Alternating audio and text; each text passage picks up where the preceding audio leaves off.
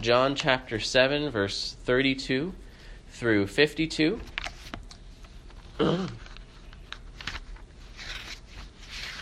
You'll remember that from last week that Jesus was at the Feast of Booths. He had come there privately, secretly, but then began teaching during the middle of that feast, because that feast lasted for about a week, for 7 days, but then there was an 8th day as well, a second day of rest and convocation afterwards. So it was an 8-day feast. And in the middle of the feast, he had risen up and had started teaching, and both even before he got there, and then especially once he started to teach, caused a lot of discussion, a lot of muttering, a lot of disputing about who Jesus was. And some of that continues, as we'll find in this text. But we come to, especially in the middle of this text, the last day of that feast, when he gets up again to cry out. So let me go ahead and read chapter 7, verse 32 through 52. The Pharisees heard the crowd muttering these things about him, and the chief priests and Pharisees sent officers to arrest him. Jesus then said, "I will be with you a little longer, and then I am going to him who sent me. You will seek me, and you will not find me. Where I am, you cannot come." The Jews said to one another, "Where does this man intend to go that we will not find him? Does he intend to go to the dispersion among the Greeks and teach the Greeks? What does he mean by saying, 'You will seek me, and you will not find me, and where I am, you cannot come'?" On the last day of the feast, the great day, Jesus stood up and cried out, "If anyone thirsts, let him come to me and drink. Whoever believes in me, as the scripture has said, out of his heart will flow rivers of living water." Now this he said about the Spirit, whom those who believed in him were to receive. For as yet the Spirit had not been given, because Jesus was not yet glorified. When they heard these words, some of the people said, "This really is the prophet." Others said, "This is the Christ." But some said, "Is the Christ to come from Galilee? Has not the scripture said that the Christ comes from the offspring of David and comes from Bethlehem, the village where David was?" So there was a division among the people over him. Some of them wanted to arrest him, but no one laid hands on him. The officers then came to the chief priests and Pharisees, who said to them, "Why did you not bring him?" The officers answered, "No one ever spoke like this man." The Pharisees answered them, "Have you also been deceived? Have any of the authorities or the Pharisees believed in him? But this crowd that does not know the law is accursed. Nicodemus, who had gone to him before, and who was one of them, said to them, "Does our law judge a man without first giving him a hearing and learning what he does?" And they replied, "Are you from Galilee too? Search and see that no prophet arises from Galilee." This is the word of the Lord.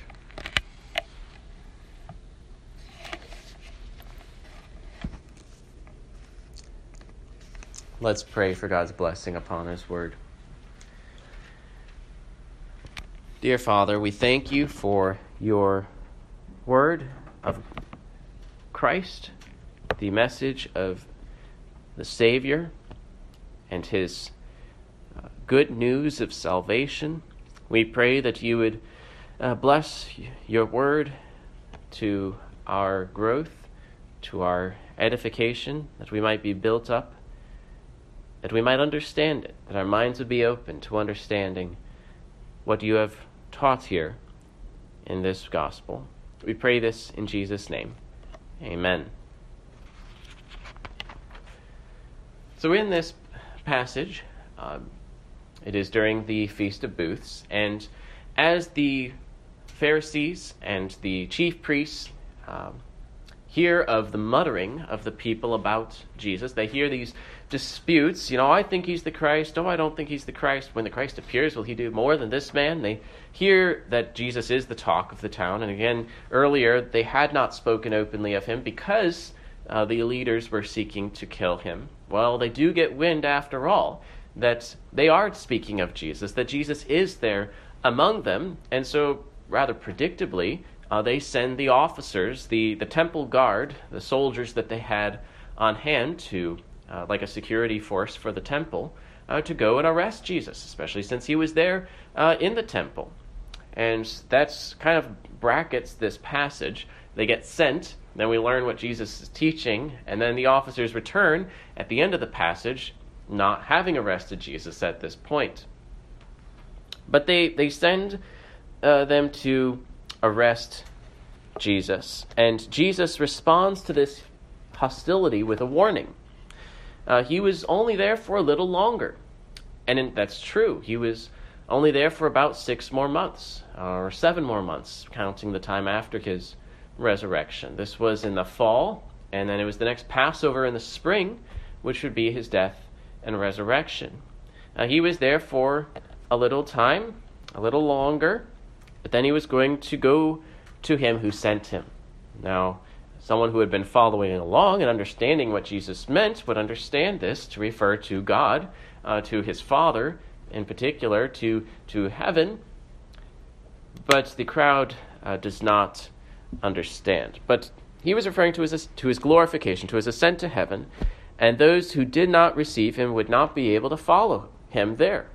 Those who were hostile to him would not be able to find him, would not be able to go to the place that he was preparing.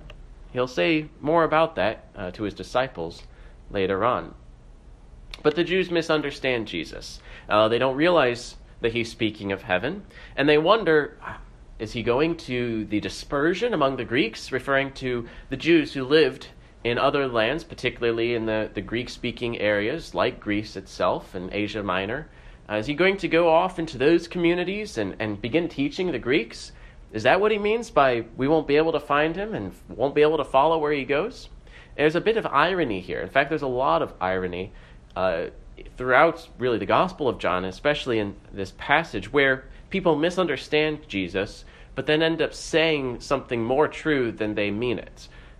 Saying something that's kind of ironically true. Because Jesus would ascend to heaven, yes, but actually he would preach to the Greeks. He would preach peace to those who are near and preach peace to those who are far off by his word and spirit. In fact, right before his hour comes, right before he is arrested at Passover, there are Greeks who come to see him. And he speaks of how after he is lifted up, he'll draw all people to himself. So these people, misunderstanding Jesus, speak more truly than they think they are, because it's not the case like they think. It's not true the way they think it's true. He wasn't just going to move. He was thinking of something much greater when he said, I'm not going to be here. So Jesus speaks of his ascending to the Father, being glorified, and at that time he would also pour out the Spirit upon his disciples. In verses 37 through 38, he speaks of the Spirit, whom those who believed in him were to receive. And he speaks of this life-giving Spirit and the life that he gives like living water. And John makes that clear to us. Now he said this about the Spirit, whom those who believed in him were to receive. And so he uses the imagery of living water to speak about this gift of life through the Spirit himself that he was to give those who believe in him. But these verses, in verse 37 to 38, I want to look first at the occasion of these words, then the invitation of these words, and then the promise that is in these words. First, what is the occasion? Jesus spoke of living water on the last day of the feast, the great day. This was the end of the Feast of Booths. The feast reminded the people of their journey in the wilderness. This was the feast where they would dwell in tabernacles. They would make booths to kind of recreate that time in Israel's history where they were in the wilderness. And what was one thing special about that time? One thing special about that time is that they were fed directly by God, that they received manna from heaven, and that that water came from the rock to feed the people in the wilderness, and they would remember these things. And every 7 years at least, also the law would be read in its entirety to remind the people of what Moses had given them. They were not to live by bread alone, after all, but by every word that came from his mouth. Now, during that feast, one practice that they had was to take water from one of the pools in Jerusalem and then to bring it up to the temple and to pour it out before the Lord at the altar, remembering the water in the wilderness and perhaps also an expectation of similar blessings in the future. At least in later Jewish writings, that's how it is explained. Certainly the prophets, even before this practice began, had picked up the imagery of water in the wilderness, which historically happened in those wilderness years, and used that imagery to explain the grace of God and the life-giving Spirit to his people, and especially the great blessings that would come when the Christ would come, when the Messiah would come. In fact, the imagery goes back even beyond the wilderness, earlier to the Garden of Eden.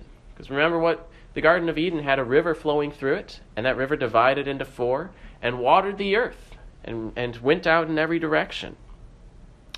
And so this image of water coming from either the rock or from the temple was something that the prophets often used.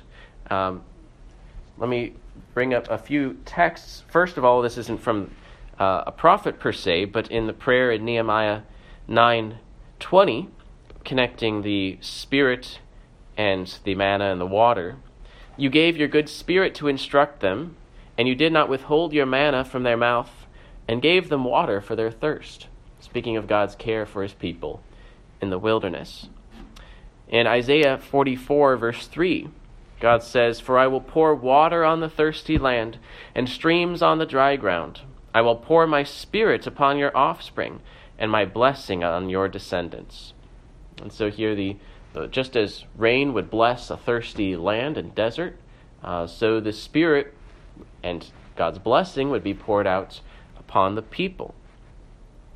Zechariah 14, verse 8, speaks of a great day of deliverance and salvation, and at that point, or on that day, living waters shall flow out from Jerusalem, half of them to the eastern sea, half of them to the western sea. It shall continue in summer as in winter. And then Ezekiel 47, I read at length already, Ezekiel sees this vision of the waters flowing from the sanctuary, bringing life even to the Dead Sea, watering trees that would bear fruit every month continually, their fruit for food and their leaves for healing.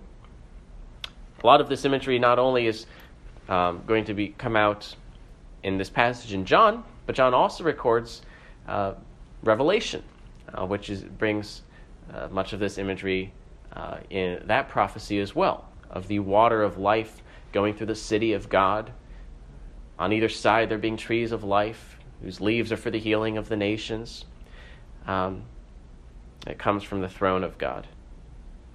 And so the occasion is significant, that it's on this great day as they remember God's care for them in the wilderness, God's blessing that was shown in that miracle of the provision of water in the wilderness, and how they were to be reminded of their dependence upon God's blessing and the future that the prophets had prophesied of great abundance of the Spirit or of the water. Now the invitation comes next. What did Jesus cry out? He stands up, he cries out, so he's shouting, he's getting attention, he calls out to the crowd, "If anyone thirsts, let him come to me and drink." Now who's the invitation given to? It's given to all who thirst. It's given to all who thirst. Metaphorically, referring to not mere physical thirst, but to all who feel their need of this grace, who desire this living water that he offers. Who is it that thirsts? Everyone in one respect. Everyone is in need of life. We are all, apart from Christ, dead in our sins. But not everyone admits that they thirst. Not everyone is aware or senses their need of Christ. Blessed are the poor in spirit, who see their need for grace, for a Savior, for life from God. So it's given indiscriminately. It's given to all, but particularly calling people to recognize their need for life, their need for salvation that Christ would offer. Who is it that thirsts? Let him come to Jesus. What are they invited to? They're invited to come to Jesus and drink. They are to believe in Jesus, and by believing have communion in his life and grace. We had seen earlier in the previous chapter that coming to Jesus and believing in Jesus are parallel phrases referring to the same thing. This both helps us understand what coming to Jesus means, that it's not a physical motion of us moving from one place, down the aisle or something like that, but it's referring to the action of faith, and it also helps us understand faith, that faith is a coming to Jesus, a embracing of him, a resting upon him. And so we should come to Jesus and drink. Faith is how a person comes to Jesus, and faith is the way by which you may drink the living water of eternal life from him. That drinking is what I refer to as communion, that sharing, that participating. Just as later we'll have the analogy of the branches in the vine, so we here have the analogy of drinking water. I have some water right here. I don't use props, but this is really just for myself. But it seemed like a good time to take a drink. All this talk about water. But that this is what Jesus is talking about, that as we use water to revive ourselves, to sustain ourselves, because you die without it, right? So we need life from Christ. And we have this participation, this communion, this receiving of this drink, this water, by coming to him, by faith. And what is the source of the water of life?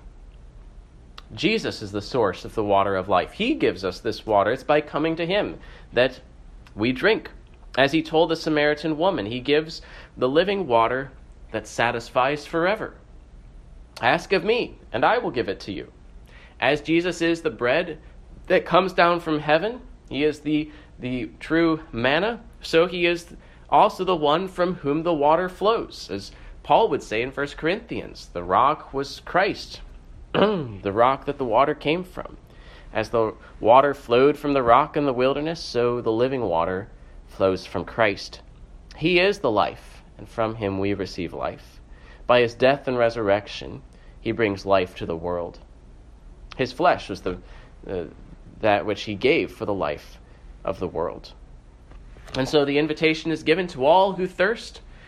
The invitation is to come to Jesus and drink, and that they might receive this water of life which comes from Jesus. But then there is also a promise that is found in the next verse, in verse 38. For what is it that happens to the one who comes to Jesus and drinks? What happens to the one who believes in Jesus? He goes on to say, whoever believes in me, again note the parallel here, to come to me, believes in me. Whoever believes in me, as the scripture has said, out of his heart will flow rivers of living water. So from deep within him, you could translate it belly or heart. It's not the normal word for heart, although in the Septuagint it can often translate the word for heart. But the idea is kind of from deep within that this rivers of living water would flow. This is an image of life in abundant and never-ending supply. And Jesus came to give life, to give an abundant quantity of life, an overflowing and never-ending supply of God-given life. This life flows from deep within. It's overflowing. It flows out from him, rivers of living water. This is true life, eternal life, and it's fruit-bearing life. It is life that flows out. Another analogy later, is that of the branches on the vine. How do they show that they're alive? By bearing fruit.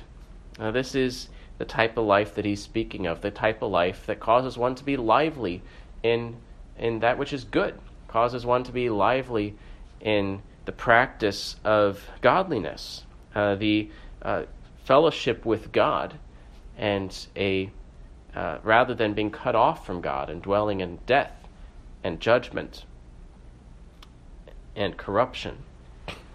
It's similar to what Jesus said to the Samaritan woman. The water that I will give him will become in him a spring of water welling up to eternal life.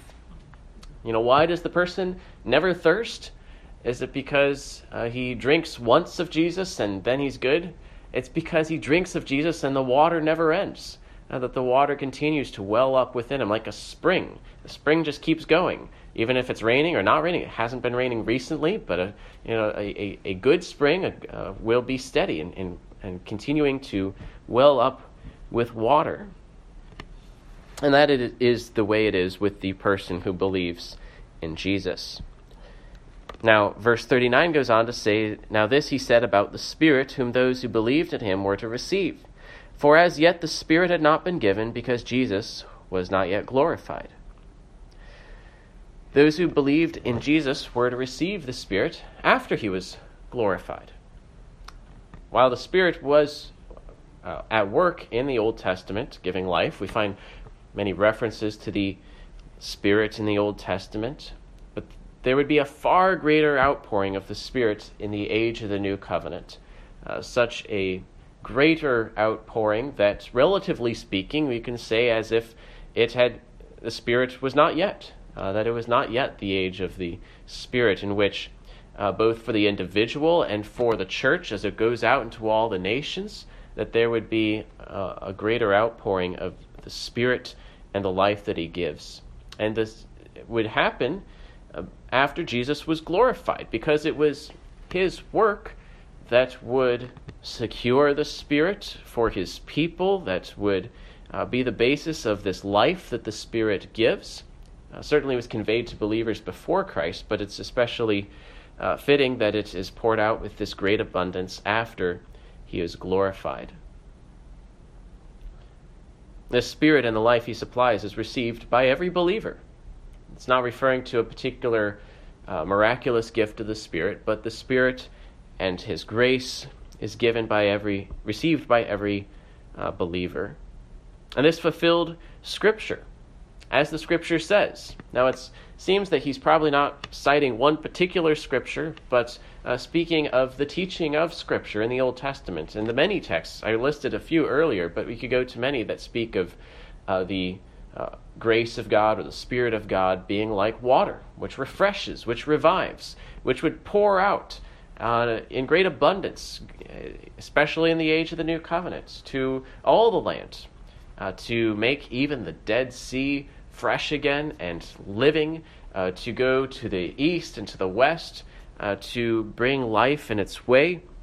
And this happens as people are converted, as they believe in Christ, as they bear good fruit. The world is transformed as people begin to live in the Spirit and to live rather than being dead in sin. As John 6:63 said, or as Jesus said in that previous chapter, it is the Spirit who gives life. The Spirit is the life giver. Both with Jesus as the bread of life and with Jesus as the source of living water, the life comes from Jesus and is conveyed to believers by the Spirit.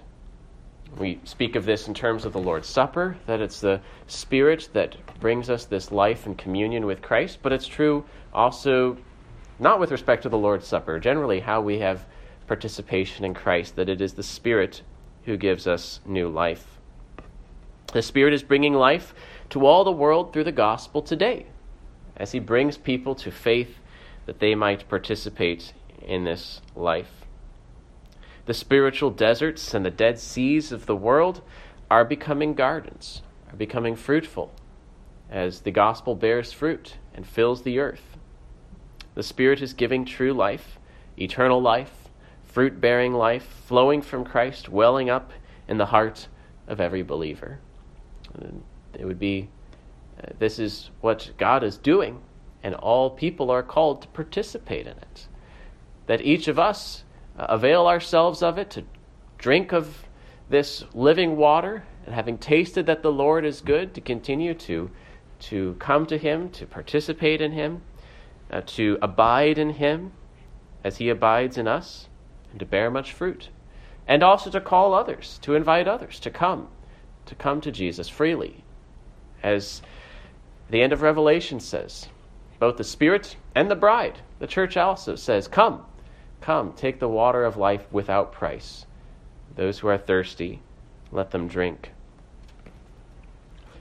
Now, after this, some people rightly concluded that this was the Christ. This is the prophet, this is the Christ. But others disputed.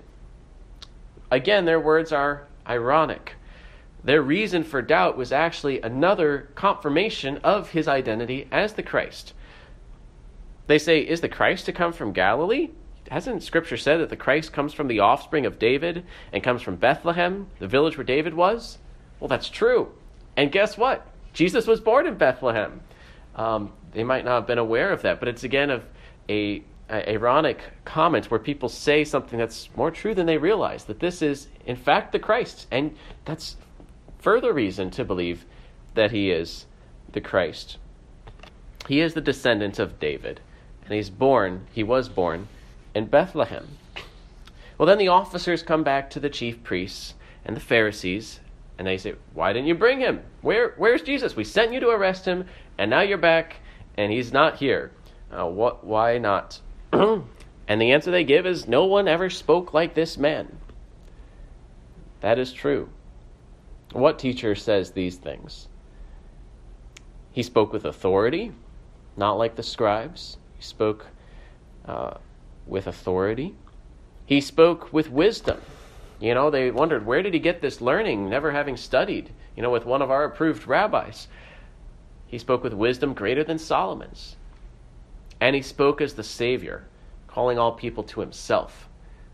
I'd said earlier, what teacher says, eat my flesh and drink my blood? What teacher says, come to me and I'll give you living waters of eternal life? Come to me and drink. If anyone thirsts. He presented himself as the Savior, the one who would bring life to a world that dwelt in darkness and death. And so the officers, having heard him, did not arrest him. They were stopped by his very words. Even those who were there to arrest him saw the weight of the words that he taught.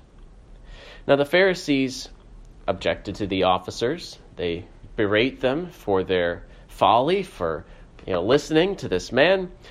None of the important people are following this guy. Have any of the authorities or the Pharisees believed in him? They're assuming that no, we haven't believed him.